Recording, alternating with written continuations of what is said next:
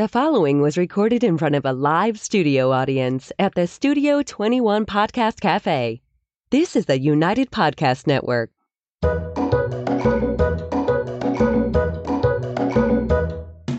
Welcome to the Quirky Dog Podcast, inspired by some of the quirkiest dogs you can ever imagine, and the owners who love them.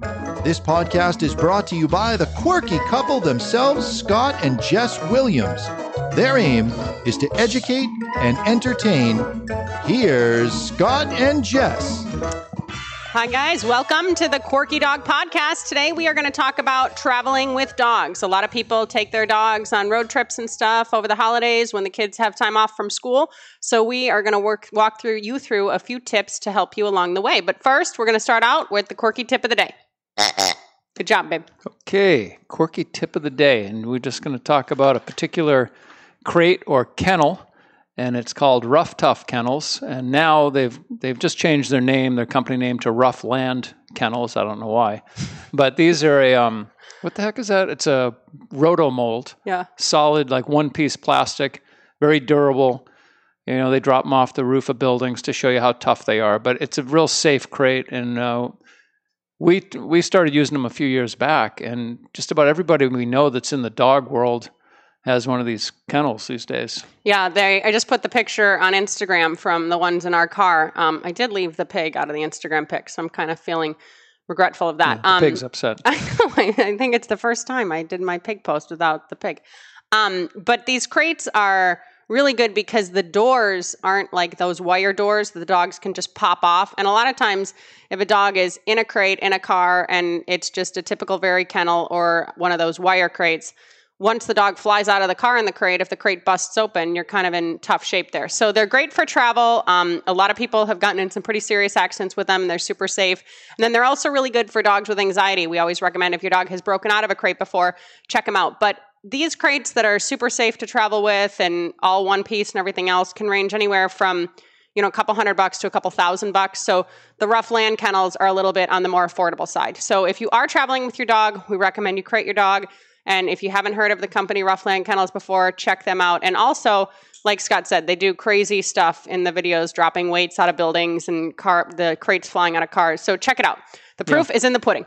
Yeah, no, it's a nice crate. I mean, if you're going to compare it to a PetSmart crate, I mean, it's probably going to be twice the price. But as far as quality crates go. Yeah, but for a crate that's good for a dog with anxiety or a dog that's going to be safe in the car, especially if something goes wrong, it's definitely on the more affordable side. And you can get them at like Cabela's and LL Bean, and we just did have Black Friday sales, but sometimes you can catch them on a good sale. Or that's a good way to get them, because you get them on sale, plus you don't pay that shipping charge. Yeah, so or people sometimes are selling them on Craigslist or something. But good crate, we're all about them. Check them out. So we came up with this theme today. One, because like we said, as you're traveling over the holidays with your dogs, you might want some more tips. And then we also, my very best friend from high school was out here last week. Her and her girlfriend came, and they came in a big RV with a couple cats and a dog, and they're traveling now all around the country for the next few months. So it kind of got our imaginations going. The cat only escaped one time while I was here. Yeah, but there's different things you have to consider with traveling, where you're traveling, and everything else. So the first thing to think of when traveling with pets or traveling with a dog is the microchip. And a lot of people think, there's not a huge need for a microchip. But if your dog, for some reason, were to get out and someone, brought them to a vet or a local animal shelter or whatever else, by scanning them, the microchip, you get a call right to your phone. So that saves a lot of time and hassle of flyers and phone calls and all this added stress. If your dog is social enough and it's going to approach someone, that's a very direct way for that veterinary office or that shelter or whomever to get a hold of you right away. And the other thing about that is make sure your contact info for the microchip is up to date.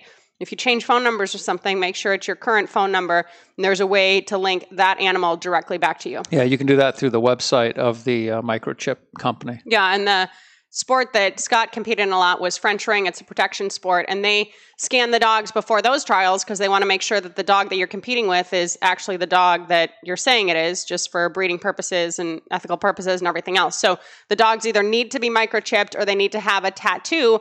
And the microchip, sometimes it's put in right between the shoulder blades. It's not a big process at all. It's just a quick thing. It's like a vaccine almost. But sometimes they can travel also. So just be conscious of that every now and then they go a little bit lower towards the shoulder, everything else. So it's a good thing to consider if you don't already have it. And if you are going on a big trip, better late than never. Yeah. Why does the owner have to be conscious of a traveling microchip? Well, if they thought their dog was microchipped and someone scanned them, they could say, oh, it might be lower. I know I did this before. Yeah, check the dog's elbow. Well, it does travel sometimes. I was discussing that at the vet when Swell got his done. Okay, so the other thing is vaccines. And we've talked about vaccines a little bit before, and Scott and I vary with vaccines more so than some other dog owners maybe. But when you're traveling, really you want to make sure things are up to date because, if you're going to an area that's more filled with parvo or something than where you live, and it's going to be warmer there than in the winter where you live, you really want to make sure your dog is up to date on all those important vaccines. Yeah. I mean, when I lived in California, I didn't give my dog heartworm. That wasn't an issue, but I took my dog to Texas and wound up giving him heartworm for that trip. Yeah, same thing there. I cut the dogs off of Sentinel over the cold months because it's pretty cold here. A lot of people say do it 12 months a year, but I run snaps on all of them, blood work, to make sure they're not heartworm positive before I start to reintroduce that in the spring. But since, especially my friends, we're traveling to southern parts, warmer parts again, there's going to be mosquitoes, there's going to be stuff there. The dog needs to be treated on heartworm again because he's traveling in areas that are going to be warmer and are going to be filled with heartworm. And you don't want anything random, it happened medically on the road. Enough stuff can happen just in general with dogs and travel and everything else. So you want to make sure the health stuff is all dealt with. And then with that said, it's really important to have all of your records with you. So no, not every single vet visit and what went on every time, but a vaccine record, definitely a rabies cert. If you're going to Canada at the border is a pretty big stickler about rabies certs with dogs. However many animals are in the car, you need to show these are rabies certs for each animal. You know what I mean? And it's not a huge thing. It's not a big stressful thing. But if you don't have the documentation and if your vet isn't open at the time that you're crossing the border, it can become more of a hassle and it definitely can delay plans. So whether you're traveling within the U.S. or you're crossing the border and going to Canada or something, be sure that you have your records with you. And again, the most important ones would be the rabies certificate and then an additional vaccine certificate. But a vaccine cert that just says rabies do XYZ isn't the same thing as a rabies certificate in and of itself. We ran into this a lot with our board and train program because we needed to have rabies certs on every dog that we had for the animal control officer in the town if he came and did a kennel inspection. And people would give us like a receipt from the vet, rabies done here, or just informal vaccine certificate. The rabies certificate says rabies certificate, and it's more official than other things. Yeah, I had a buddy that was going into Canada and forgot his rabies certificate. And he had to wait at the border for his vet to fax a certificate to the border so that he could pass through. So. Yeah, but that's when the vet's open. If it's Christmas morning or something, that's going to be an issue. So make sure you have all your ducks in order. And just a picture on the phone is not good enough for most places. They want to see an actual printout. And then nowadays with technology, if you have an extra one on the phone to print out, that's great. But make sure that you have a physical copy of these things and keep them close. Keep them with your passports, everything else. The other thing I want to touch on is getting your dogs, moving them around safely because, they're going to be in different areas, new areas, rest stops can be dangerous and everything else. And it boggles my mind how often we have been at someone's house to do an in-home or something and the dog walker's been there. And the equipment that these dogs are walked on, or that I see dog walkers on the street and the dogs are walking, big collars that are way too big for dogs' heads that could slip over their heads. The equipment can be faulty, but if you don't make it safe, it can be even more dangerous. So one thing that we always used are these slip collars. You can get them super cheap, and it's just a good backup collar to have on the dog's neck, whether it has a flat collar on or a martingale collar on, or sometimes people put a pinch collar on incorrectly and it can pop open. Just have two collars on the dog, because if you have two collars on the dog and one pops open, you have a backup and the dog is still attached to you. Yeah, I mean, especially at these rest stops that are right off the highway, the freeway, there's a lot of traffic and a lot going on that could spook your dog. Just air brakes on a Mack truck or something, your dog might back up and all of a sudden slip out of a collar. You don't want them all of a sudden trying to round them up right next to the freeway, Yeah, no, it can be stressful. And even a lot of people use the front attach harnesses. I have seen so many dogs just kind of climb out of those real quickly. This is a great tool for that. If you get an oversized slip collar, you can now clip the leash to the slip collar as well as the front attach harness. If I'm using a gentle leader to like fly a dog or something else, I use it in conjunction with that. So now the slip collar and the gentle leader can both be clipped on the same leash. But think of backups. And Scott and I are rather crazy because we dealt with a lot of people's dogs who weren't our own, and we didn't want to lose them, obviously. I mean, that's what we were getting paid to do, keep their dogs safe and send them home more well-behaved.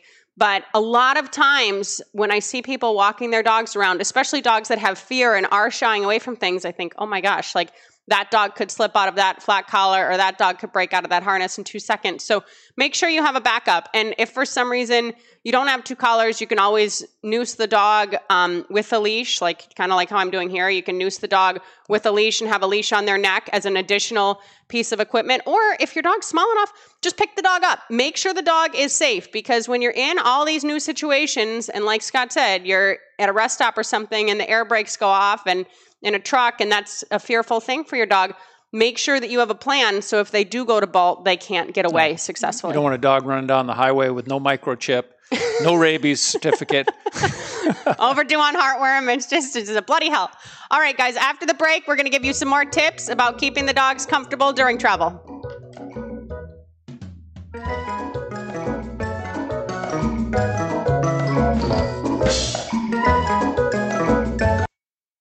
Does your dog seem anxious? Would you like your dog to relax? Do you want to feel more in control? Would you like your dog to cooperate? HowToCalmYourCanine.com. That's HowToCalmYourCanine.com.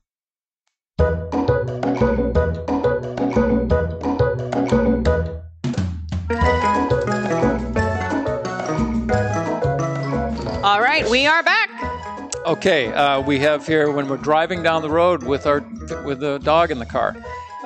If you don't normally take your dog in the car, it would be a good idea to condition them to get them used to the driving in the car, because a lot of dogs get car sick. And if they do get car sick, I mean, my puppy was getting car sick when I first got him, and I would just bring a roll of paper towel, Bounty towels with me, and a spray bottle of some, I don't know what it was, some type of a disinfectant, and planned on him getting sick.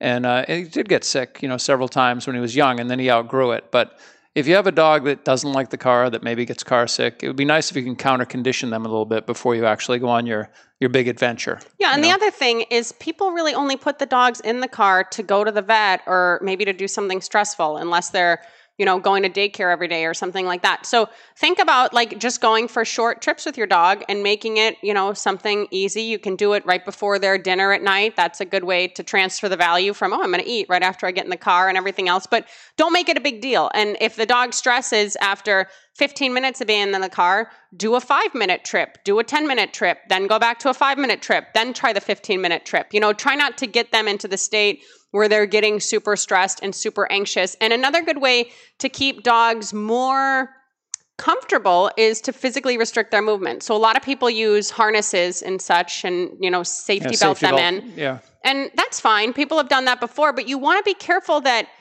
if you think about, okay, you get T-boned now and all of a sudden your dog is just in a harness and seat belted in, like how safe are they really? So again, we go back to advocating for crates in the car because... Yeah, and sorry to interrupt you, but getting back to dogs that get car sick, much better to have them throw up in a crate than all of your friggin' back seat. Yeah, no, it is true. It's a hefty detail when it gets underneath the seats and everything. It's not pretty. Yeah. But you want to think about, okay, so if the dog is in a crate now, maybe it'll be more comfortable. If a dog gets car sick and it's in a crate and it can see out the window, try to have it not have visual access to things passing by. We went to the White Mountains with our dogs a few weeks ago, and we're driving through the mountains and we had enough dogs in the car that the crates were getting full. So Scott had Jimmy at his feet and you could see going over the mountains, being at Scott's feet, he was starting to kind of gag. So we switched out dogs, but dogs can get car sick, even if they don't usually, if it's a different situation or something else. So just be thoughtful of how they're feeling and everything else, and try not to overanalyze the situation. Like if they are shaking, oh, you're going to be okay. You're going to be okay. Because if it's a 16-hour drive, you don't want them shaking for 16 hours. Just put them somewhere, tell them that they're going to be okay, and forget about it. And most likely they're going to acclimate just fine. Yeah. If you have a dog that's a little bit territorial at home, they tend to bark whenever someone comes to the house, knocks on the door, goes by a window. There's a good chance they probably do that in the car as well. So if you have a dog that's a little territorial in the car, It's nice if you can put some type of visual barrier so they can't see if they're in the back. They can't see out that side window when you pull into a gas station and they're blowing up every time an attendant walks by your car, something like that. And with that said, if it's warmer out, if you're traveling somewhere where it's warmer and you need to leave the windows open when you leave, don't leave your windows open wide enough that A, your dog can escape, or B, someone can reach their hand in. Because people are idiots. They do this, oh, look at the dog. They come over and all of a sudden, and maybe your dog is totally fine, but you don't want people interacting with your dog when you're not there. It just doesn't sound like a good idea. So make sure that that's not a situation, especially if you have a dog with territorial aggression, that that's going to escalate because you left the windows open too wide also. And I saw an old lady get bit in that situation. Yeah. She was just parked next to the car that had the dog in it, and it was summer, so the dog's window was rolled all the way down. She had to get near the car to get into her car, and the dog just reached out and grabbed her by the arm. Yeah, and people are wacko now about dogs in cars. I mean, if it's over like 65 degrees, they're calling the police or busting windows open and everything else. State laws now. Well, exactly, but you and need it's a federal thing. Animal you cruelty. need to. You could do prison time. Things are escalating. You want to take your dog on the holiday? Be careful. No, but really, you want to be thoughtful. If the dog is in the crate, 1, they're probably going to be quieter. 2, they're not going to have access to people. And 3, those windows can be rolled down more. We do have this device. I really like these. It's called a sensor push, and they're pretty affordable. I think they're like $50 on Amazon. Yeah, it's reasonable. Yeah, but they see if the app is on your phone real quick so we can zoom in on that too, please. I don't think I do, but I think we did when Britt came. These are nice. Anyway, if you go into a restaurant, leave your dog in the car, you can see the temperature in your car when you're in the restaurant. Yeah, they run off of Bluetooth, and if you need to, you can get one that has a gateway that runs off of Wi-Fi also. Here it is right there. But you can get a whole bunch of these and put them different places, but it's going to let you know the temperature, and it's great. I mean, if you're in a restaurant, it's great to know, oh, the car's gotten below 45 degrees or the car's gotten above 65 degrees. Are you able to zoom in on that? I'm not sure. It's not very big. But it just gives the temperature. Ed's a superstar. Lift it up a little bit. There we go. So I don't know if you guys can see, but it shows, it has humidity, it has temperature and everything else, and you can check it on your phone. So the Bluetooth option is great. But then if you're going to be away from an area, like if you don't want the air conditioning to fail or something in the summer, they also have these gateways that can hook up to Wi-Fi so you can know the temperature when you're not there. So we had these in like every room of our kennel when we had our dog training facility. Because, if an air conditioner breaks and we're out to lunch, we want to know that temperature is increasing. Also, if you're into smoking cigars, you can keep these in your humidor because they give you the humidity. That's true. It's humidity and it's temperature. But this is a great device. It's called a sensor push, and it's something great to bring on the road. And then if for some reason you were getting flack at a restaurant, like you came out from Applebee's and your dog was in the car and some cop pulls up beside your car, you can say, hey, look, the car is 52 degrees. Like I have the temperature right here. You're kind of being proactive in all of that. And it alerts you. You can set temperature boundaries, so it will alert you either through Bluetooth, or if you have the gateway, it'll alert your phone through Wi-Fi, even if you're far away, what the temperature is and that there's an issue and that it needs to be addressed. Not that we're condoning leaving your dog in the car. Well, even just going into a rest stop to use the restroom. I mean, people are crazy. Yeah. Okay. So another thing we're discussing is going to the bathroom on command. And this is more of a behavioral thing. But when you're driving, it is a pain in the butt if your dog will not go to the bathroom on leash. I remember one time my mom came out to visit me from Colorado. I was going to school at University of Michigan still. Is this a long story? She drove from Colorado to Ann Arbor, and the dog didn't go to the bathroom for 17 hours because she didn't pee on a leash, and then she slept in a hotel and didn't go, which the dog made it and the dog was physically fine, but that's uncomfortable. So condition your dog to be going to the bathroom on leash, so when you are traveling, it's super easy. And you also don't want to be at a rest stop for an hour, especially if it's raining or snowing or something. Come on, Sparky, go potty. You can't have that. I was going to say a nice workaround for a dog that doesn't go pee on a leash is bring a 10 or 15 foot line with you, because that leash length of being 6 feet, for whatever reason, they're not comfortable doing it. But if you can let them get out 10 feet away from you on a long line, they'll probably go. Yeah, and a long line is a little bit more preferable to a flexi, because those flexies... They're retractable, they can be faulty. And then this is more of a Jess thing, but if you do get to a rest stop, I used to travel around a lot when I did the Canine Entertainment. I was at rest stops all over the country. If you do get to a rest stop and it says pet area, that's all fine and good. But for people that are watching, don't necessarily just rush to the pet area, especially if you have a young dog or an old dog. You know, if you can comfortably take your dog to pee on a tree and it's not going to ruin some nice flower arrangement or whatever at the rest stop, do that, because those pet areas are where all the other dogs have gone to the bathroom and they're not just getting sanitized on a regular basis and everything else. And most importantly, pick up after your dogs. It is just boggles my mind how much like feces there are on the road, at parks and everything else. Like, have a method and a plan to pick up. And most of the time, the rest stops. Even if no one sees you still have to pick it up? Yes. We went through that lesson in our marriage early on. It's like that random act of kindness thing. You just do it for you. But no, really, I mean, there's nothing worse than you're in a really nice outfit and you have high heels on and then all of a sudden you stepped in dog crap before you came to your family's Christmas. So be conscious of having your own poop bags available and looking for others. And like, it seems like a little thing, but people are abusing it more and more and more. This is why hotels are saying no to having dogs come, because people keep abusing the rule. You know, there's condos now, they're testing the feces. In Boston. Did you hear that? I wasn't aware of that. Yeah, they actually have you bring a fecal in when you sign that you have a dog in your unit. So then if there is something left over, they go back and they test that and they can direct the fine right back like to your apartment. DNA test. Yeah, but like people are so disrespectful that it's like, oh yeah, I'll do this. And we're talking like a small little area in these Boston condominiums and people are just, whatever, forget it. So just be thoughtful of other people and everything else. Yeah. And if you do live in a condo and you see someone's dog pooping there, just bring it over to their door. Or pick it up yourself even. Yeah. And then prepare kind of for anything. Of course, you know, your car is in great shape. Everything's great. Stuff happens. You can break down. I ran out of gas one time with my Malinois in the car and AAA had to come. Like, you don't know what the situation will be. So one, have a plan for your dog if that does happen, that they're on a secure leash and a secure collar and everything else.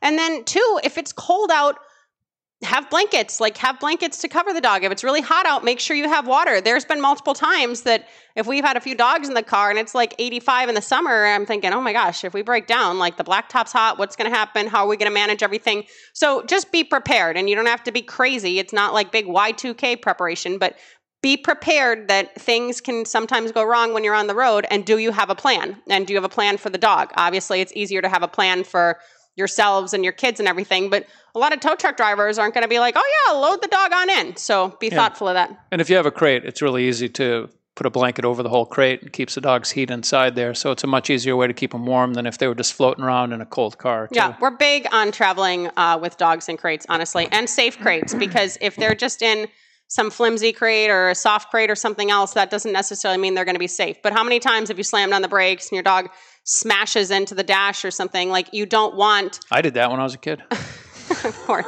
Probably did that last week when I wasn't in the car with you and Chew. But you don't want there to be a big incident like that with the dog. And the vehicles themselves are not designed to keep the dogs as safe as they are hopefully designed to keep us safe. And then lastly, be thoughtful about your dog's food. It is so funny how many people, when we had our board and train business, would like come in and say, oh, you know, he can eat anything, don't worry about it. Or they'd bring cat food in on accident with their dog. That was not everyone. That was a select few.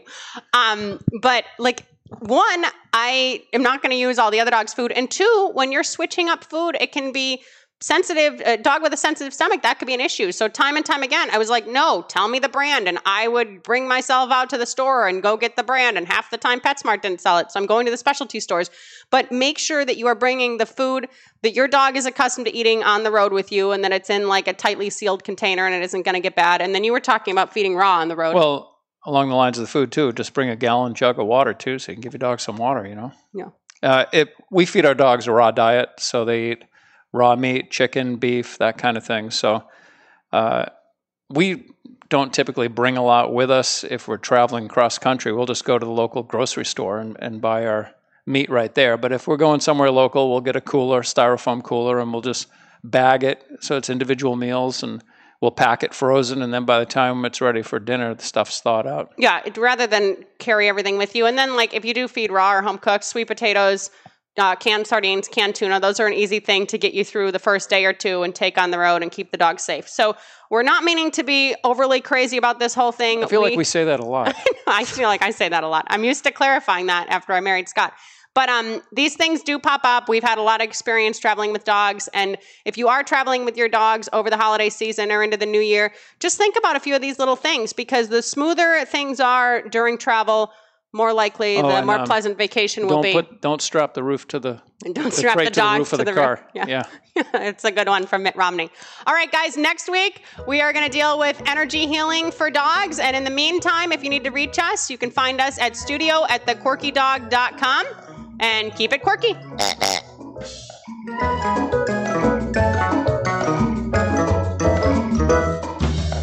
The views and opinions expressed by the hosts, guests, or callers of this program do not necessarily reflect the opinions of the Studio 21 Podcast Cafe, the United Podcast Network, its partners, or affiliates.